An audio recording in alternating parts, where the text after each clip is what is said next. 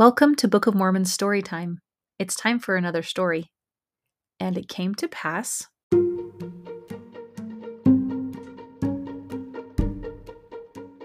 Have you ever had to wait for something? Like, you know how it feels when it's almost your birthday and you're so excited and you just can't wait? Or when you're laying in your bed on Christmas Eve and it feels like morning will never come? A long time ago, a whole group of people was waiting and waiting and waiting for something. You see, 5 years earlier, a prophet named Samuel the Lamanite had stood up on a wall and told everyone that God's Son, Jesus Christ, would be born into the world very soon. The people who felt the Spirit believed in Jesus and began to excitedly wait for that special day. But these people lived across the world from where Jesus would be born. How would they know Jesus had come? Samuel told them they would know he had come when they saw some important signs.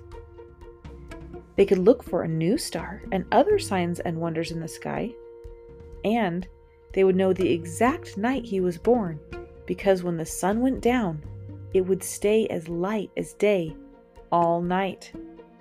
A whole day and a night and a day with no darkness. That would be a remarkable thing to see.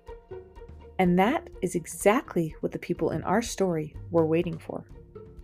The problem was, some people believed Samuel and other people didn't. The people who didn't believe thought all the people waiting for Jesus to come were silly to believe. The unbelievers even got angry about it. They got so angry they wanted to put an end to those who believed. They picked a day and told everyone, if the sign doesn't come by this day and you believe in Jesus, you will be put to death. What would you do? It sure sounds like a scary time to believe in Jesus. Well, these people loved Jesus Christ.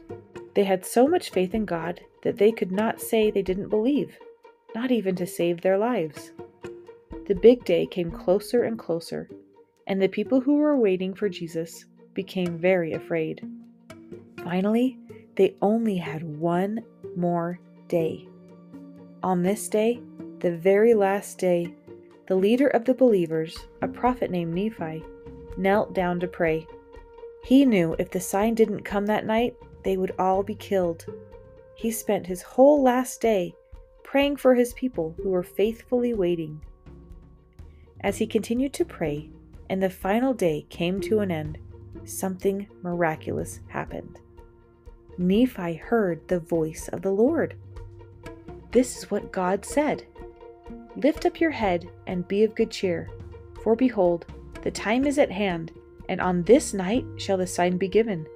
And on the morrow come I into the world, to show unto the world that I will fulfill all that which I have caused to be spoken by the mouth of my holy prophets.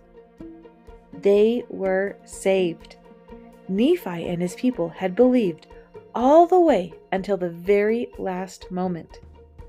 They were even ready to believe past the very last moment, no matter what was going to happen to them.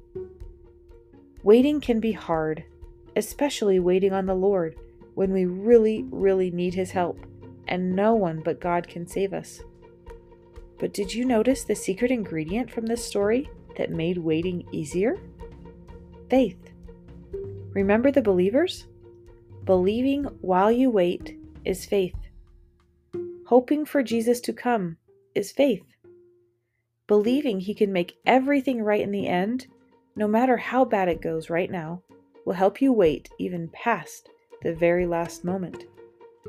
And the best news is, at the end of every faithful wait, no matter how long or short, we will find Jesus Christ. This story was inspired by the true story in 3 Nephi chapter 1 of the Book of Mormon, another testament of Jesus Christ. Now it came to pass, there was a day set apart by the unbelievers, that all those who believed in those traditions should be put to death, except the sign should come to pass, which had been given by Samuel the prophet. Now it came to pass that when Nephi, the son of Nephi, saw this wickedness of his people, his heart was exceedingly sorrowful.